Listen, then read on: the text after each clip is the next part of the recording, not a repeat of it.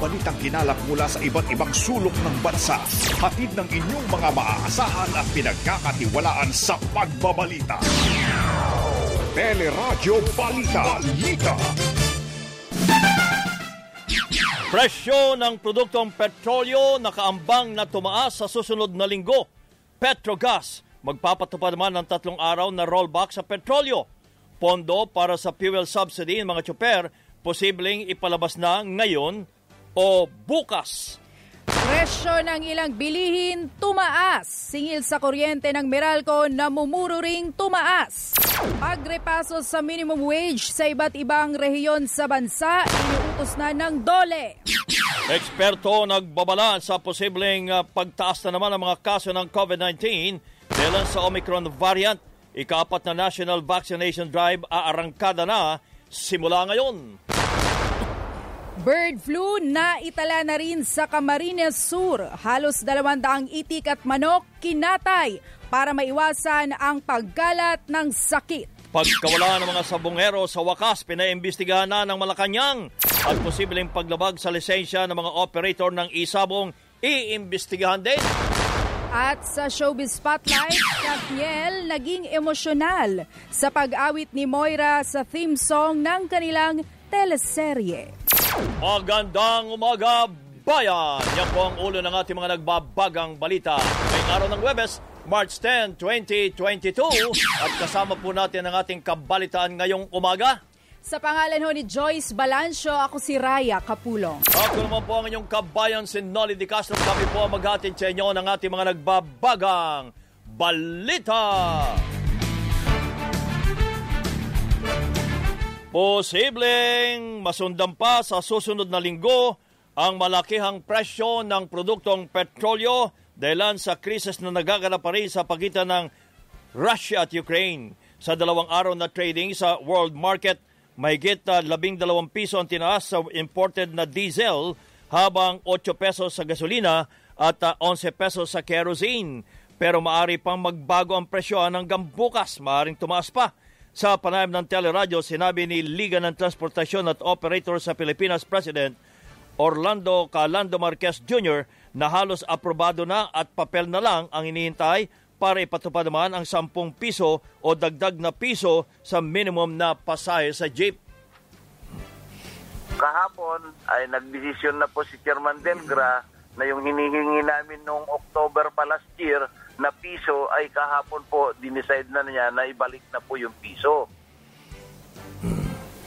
Pero ayon naman kay LTFRB Private Executive Director Maria Cristina Casion, hindi pa madesisyonan ang petisyon para sa dagdag pasahe dahil kulang ang isinamiting dokumento ng mga petitioners. Itinakdaan niya ang susunod na pagdinig sa March 22. Yung doon sa hearing po kasi natin kahapon, may mga dokumento naman po kasi na hindi po nasubmit ng ating mga petitioners, hindi po kompleto, kaya kinakailangan pa nating magkaroon pa ng isa pang hearing. So there are several factors, kaya po hindi po natin masabi na mabagal dahil ina-action na naman po natin at kailangan lang po talaga natin na yung tinatawag natin na balancing of interest, tinitingnan natin lahat ng aspeto po. Ayon naman kay Budget Acting Secretary Tina Rose Canda, inaasahang may palalabas na ang pondo para sa fuel subsidy naman ngayong araw o bukas. Nasa kapangyarihan niya ng LTFRB kung paano ito ay pumamahagi sa mga benepisaryo. At the latest, it's going to be Friday. Latest na yon kasi sabi niya nakaayos naman daw na yung memo, so bukas ipiprint na lang yon. Samantala, nagpatupad ang Petrogas ng rollback sa presyo ng produktong petrolyo. Simula ngayong araw na ito, tatagal hanggang sa linggo, March 13, ang 5 pesos and 85 centavos na rollback sa diesel at 3 pesos and 60 centavos sa gasolina. Namumurong tumaas ang singil sa kuryente ng Meralco ngayong Marso. Sinabi ni Meralco spokesman Joe Saldariaga na bunsod ito ng pagtaas ng presyo ng langis at coal na panggatong ng mga planta. Hopefully we will be able to keep it at a low number para na sa ganun hindi naman masyadong mahirapan yung mga customers natin after enjoying two straight months of production. So hindi naman naabot ng piso. Parang gano'n. Pwede na ba yun? Yes, oo, hindi naman. Samantala, tumaas din ang presyo ng ilang bilihin na hindi kasama sa suggested retail price ng pamahalaan. When you say basic, maraming sizes, maraming brands, no? At maraming variants. Variants means flavors. No? For basic and prime commodities, no, mga 4 to 6%. Okay. For the non-essentials, 8 to 15%, no? Lalo na yung mga imported.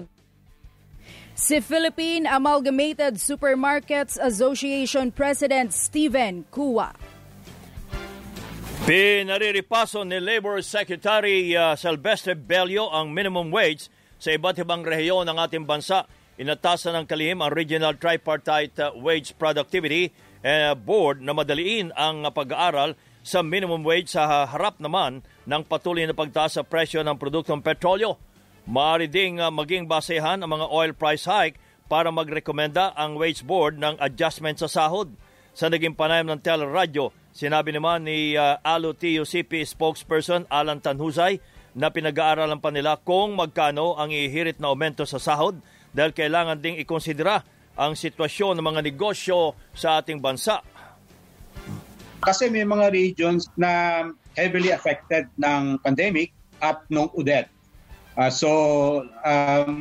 Isa yan sa mga variable na nakikita namin. Roughly, ang figure ay nasa 300 ang minimum at nasa 800 yung maximum. At hindi pa man naitataas ang sweldo, nagbabala na kaagad ng Department of Budget and Management na posibleng epekto ng pagtaas sa sahod ng mga manggagawa.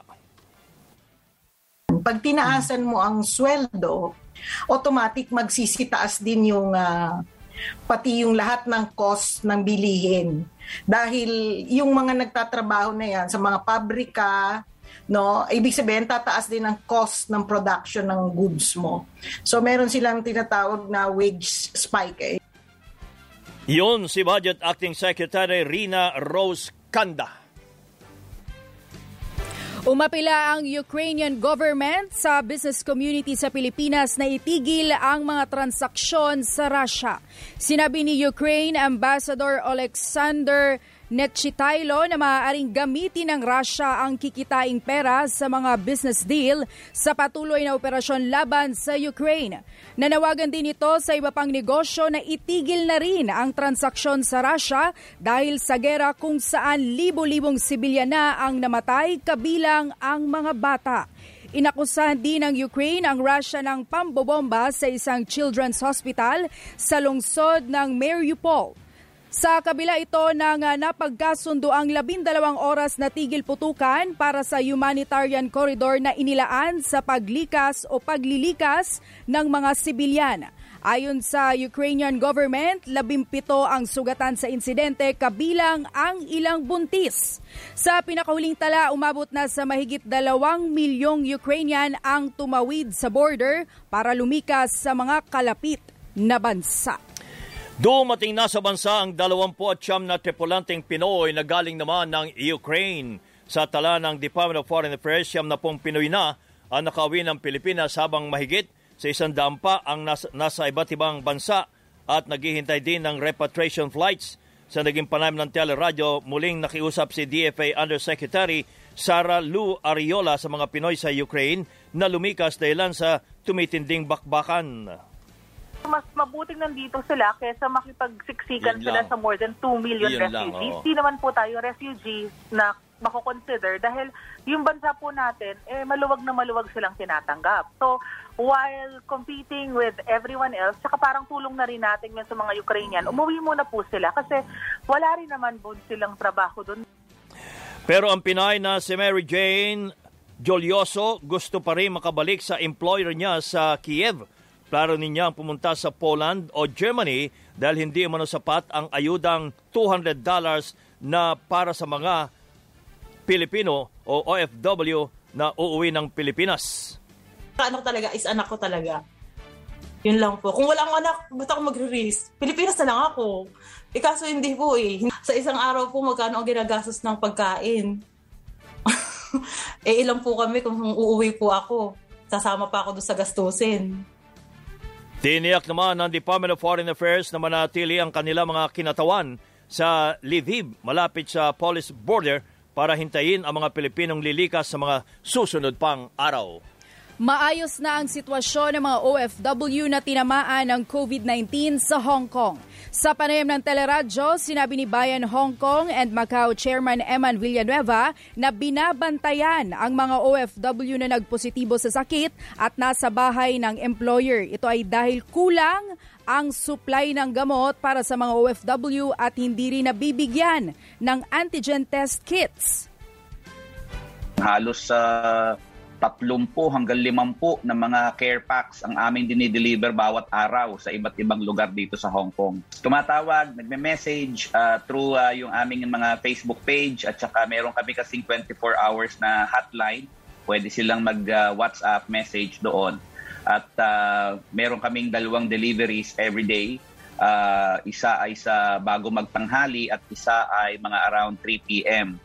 So, ganun yung parang frequency. At yon, so medyo minsan kinakapos kami ng supply dahil siyempre nakadepende kami sa mga donasyon, pero so far naman ay natutugunan naman yung mga needs ng ating mga kababayan. Pinayuhan naman ng Department of Foreign Affairs ang mga OFW sa Hong Kong na gumaling na sa COVID-19 na makipag-ugnayan sa embahada hinggil sa tulong pinansyal. Oras natin, kabayan, 16:30 minuto na lamang bago mag-ikawalo ng umaga. Nagbabaga pa rin ang mga balita sa pagbabalik ng Teleradyo Balita.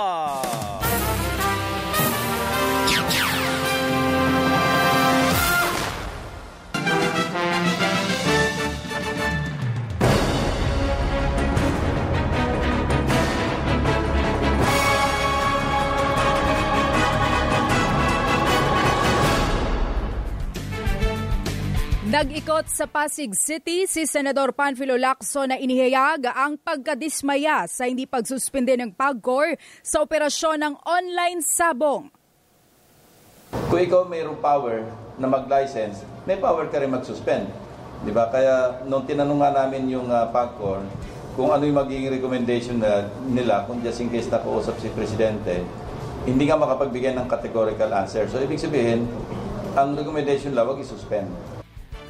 Bumisita naman si Senador Manny Pacquiao sa Tarlac kung saan ito nagbabala sa mga nanloloko gamit ang kanyang pangalan. Huwag niyong lukuhin ang taong bayan. Huwag niyong lukuhin ang mga mahihirap dahil ako ang mga kalaban ninyo. Gagawin ko ang lahat para disiplinahin kayong lahat. Si Vice President Leni Robredo nagpasalamat sa Korte Suprema sa ipinalabas na temporary restraining order laban sa Oplan Baklas ng COMELEC sa mga pribadong lugar. So very welcome yung TRO na sana at as soon as possible time maklarify na ano ba talaga yung parameters na ano ba talaga yung mga pwede sa hindi. Si dating Senador Ferdinand Marcos Jr. nangakong gagawa ng paraan para matugunan ang inaasahang pagtaas sa singil sa kuryente kapag nanalo siya sa halalan. Kailangan po natin ayusin din ang problema tungkol sa kuryente na napakataas kayo ng presyo. Kaya po, ngayon pa, tinamaan pa tayo, may gera ngayon. Kaya baka tataas ulit ito. Kaya kailangan natin gumawa ng paraan dito sa Pilipinas para naman hindi masyadong mahirapan ang ating mga kababayan. Si Calyodi de Guzman nangakong isusulong ang karapatan ng kababaihan at LGBTQIA+ kapag nanalong Pangulo. Umalma ang Paris Pastoral Council for Responsible Voting o PPCRV matapos pagbawalan ng COMELEC na makapasok sa isang warehouse sa Laguna para obserbahan ang paghahanda sa paparating na halalan.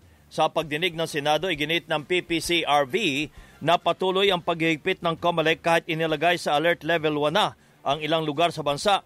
nababahala rin ang iba pang election observers, kabilang na mga IT expert na si Attorney Ivan Uy dahil hindi nakikita ang configuration sa SD cards na gagamitin sa darating na halalan. We will need assurance that the reconfiguration that the hubs are receiving are really from Santa Rosa and not from any other EMS that's operating in Novotel or in Antipolo or wherever, because that's where the interception can come in. Paliwanag naman ni COMELEC Director Helen Aguila Flores, pansamantala lamang ang restriction at papayagan din ng inspeksyon sa March 14. It is not true that there is a definite denial of request to observe the printing process, Your Honor. I think that from what he said during one of our meetings, Your Honor, it will be allowed in due time. It's just that during the time that this request came, the alert level at that time was still, I think, number 2. Pinagpapaliwanag naman ng Senate Electoral Reforms Committee si COMELEC Commissioner Marlon Casquejo sa insidente kasabay ng utos na payagang makapasok sa pasilidad ang mga election observers. Inatasan ng DILG o ng Department of Interior and Local Government ang mga lokal na pamahalaan at Philippine National Police na ipatigil ang pagpapatupad ng Upland Baklas ng COMELEC. Kasunod ito ng inilabas na temporary restraining order ng Korte Suprema. Sinabi ni Interior Undersecretary Jonathan Malaya na hindi dapat ipatupad ang resolusyong sakop ng TRO kabilang na ang pagbaklas, pagsira o pagkumpiska sa election materials na nakakabit sa mga pribadong lugar. Pansamantalang ipinatigil ng Supreme Court ang Upland Baklas habang nakabinbin ang resolusyon sa petisyong humihiling na tuluyang ipatigil ang Upland Baklas ng COMELEC. Umabot na sa mahigit 3,669,000 ang mga kaso ng COVID sa bansa. Iti matapos madagdag ang 580 na bagong kaso na pangalawang pinakamababang naitala ngayong taon. Iginit ng Department of Health na walang pagtaas sa mga kaso kahit inilagay sa Alert Level 1 ang Metro Manila at 38 lugar sa bansa. Pero babala ni infectious disease expert Dr. Ronjean Solante, posibleng muling makaranas ng surge sa bansa dahil natiling lagana pa rin ang Omicron variant na may epekto naman sa efficacy ng bakuna. There will still be community transmission of Omicron variant by April, May, June.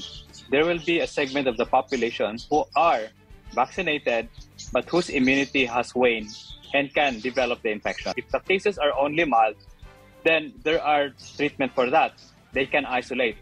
But again, if the cases are mild but this affect the vulnerable population, then these are the population will really be at risk of severe infection.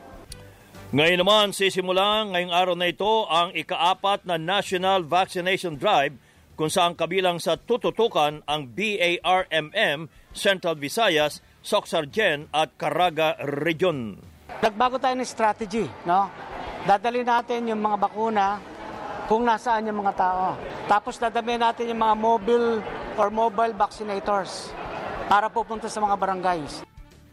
Si DILG Secretary Eduardo Año. Kinumpirma ng Department of Agriculture ang kaso ng bird flu sa Camarines Sur. Sinasabing nagmula ang virus sa mga na-deliver na itik na galing sa Nueva Ecija at Pampanga para sa Balik Probinsya Program. Umabot sa halos 200 manok at itik ang kinatay sa barangay Kalagbangan sa Sipokot, gayon din sa barangay Sagrada at San Agustin sa bayan ng Bula. Kumukuha na rin ng sample sa iba pang poultry farm na nasa loob ng 1 kilometer radius mula sa mga lugar na may kaso ng bird flu. Meron po tayong 7.5 minuto na lamang bago mag-alas 8 ng umaga. May mga balita pa tayo sa pagbabalik ng Teleradyo Balita.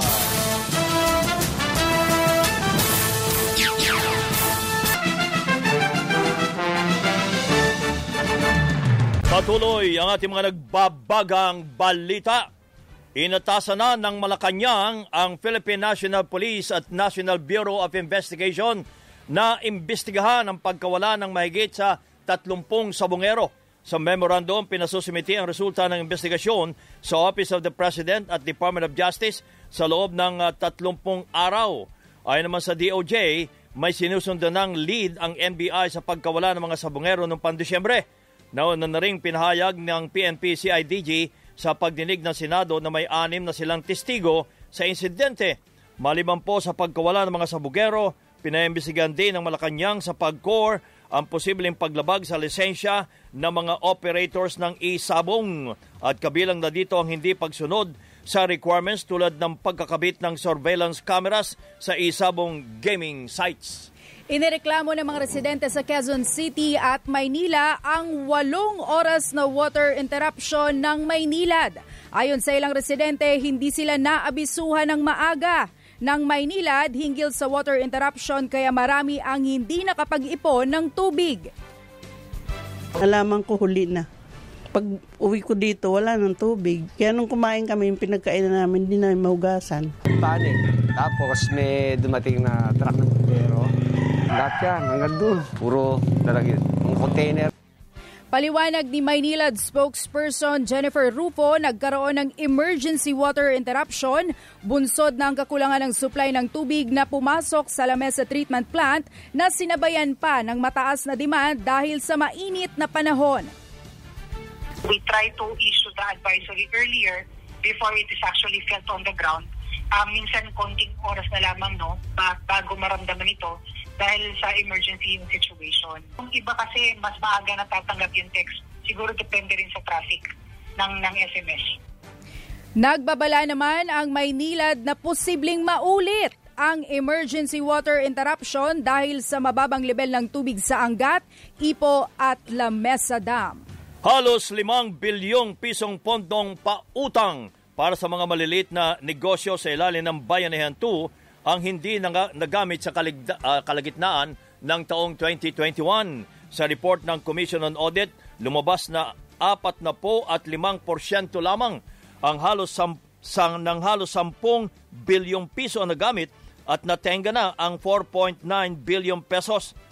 Sa halos 1 milyong potential na kliyente, mahigit sa 48,000 lang ang nag-apply ng loan sa COVID-19 Assistance to Restart Enterprises o CARE program. Pero ayon sa SB Corporation, mahigit 2 bilyong piso pa lang ang natitirang pondo noong Enero. Ang SB Corporation ay kumpanyang pinalalakad ng Department of Trade and Industry at inatasang mamahagi ng zero interest na collateral-free na pautang sa ilalim ng CARE program. Nagbukas ang LTFRB ng ilang ruta para sa inter-regional travel ng mga provincial bus. Sa inilabas na memorandum circular, pinayagan ang provincial bus na biyaheng Calabarzon na muling magsakay at magbaba ng pasahero sa Araneta Bus Terminal sa Cubao. Mananatili naman sa Parañaque Integrated Terminal Exchange ang mga bus na may endpoint na Buendia, Makati, Pasay at Maynila, gayon din ang mga may biyaheng Quezon Province, Mimaropa at Bicol. North Luzon Express Terminal naman ang inilaan para sa mga bus na biyaheng Ilocos Region, Cagayan Valley at Cordillera Administrative Region. Kailangan namang gumamit ng Santa Rosa Integrated Terminal ang mga bus na galing sa Visayas at Mindanao. Pinayuhan naman ang mga bus operator na mag-download ng QR code para sa lahat ng sasakyan at may higpit na ipatupad ang health protocols sa kanilang biyahe. Mahigit naman sa 20 milyong pisong halaga ng shabu ang nasabat sa bypass operation sa Quezon City at naaresto ang 2 Chinese nationals na naman na nakuhanan ng mahigit 3 kilo ng shabu na itinago sa pakete ng tsaa. Hininalang may kaugnayan ng mga suspect sa mahigit na 1 bilyong pisong halaga ng shabu na nasamsam sa Chinese national din sa Valenzuela. Naniniwala naman ang PDEA na bahagi ng transnational drug group ang Chinese national at kasamang Pinay na nahuli din sa Valenzuela. Kabilang umano ang 2 sa sindikatong The Company na sinusuplayan ng sindikatong Golden Triad. Itinuturo rin ang mga suspect na supplier ng illegal na droga sa Metro Manila, Calabarzon at Central Luzon. Spotlight. Good morning, Miss Geniel Krishnan. Good morning. Good morning sa inyo, kabayan at Raya, sa ating showbiz spotlight. Speechless at naging emosyonal sina Catherine Bernardo at Daniel Padilla nang marinig ang ginawang kanta ng mag-asawang Moira de la Torre at Jason Fernandez para sa comeback series nila na Too Good to Be True sa Kapamilya Family Date Nights para sa mga nasalanta ng Bagyong Odette. Sinabi ng dalawa na nasurpresa para sa kanila ang pag-awit ni Moira ng kantang Kumpas na kukumpleto sa kanilang serye. Ayon naman kay Moira, lagi siyang game na kumanta at gumawa ng kanta para sa Kathniel. It's always home when it comes to DJ and Kath. My whole journey in the last 5 years, Kath and DJ has always been part of it.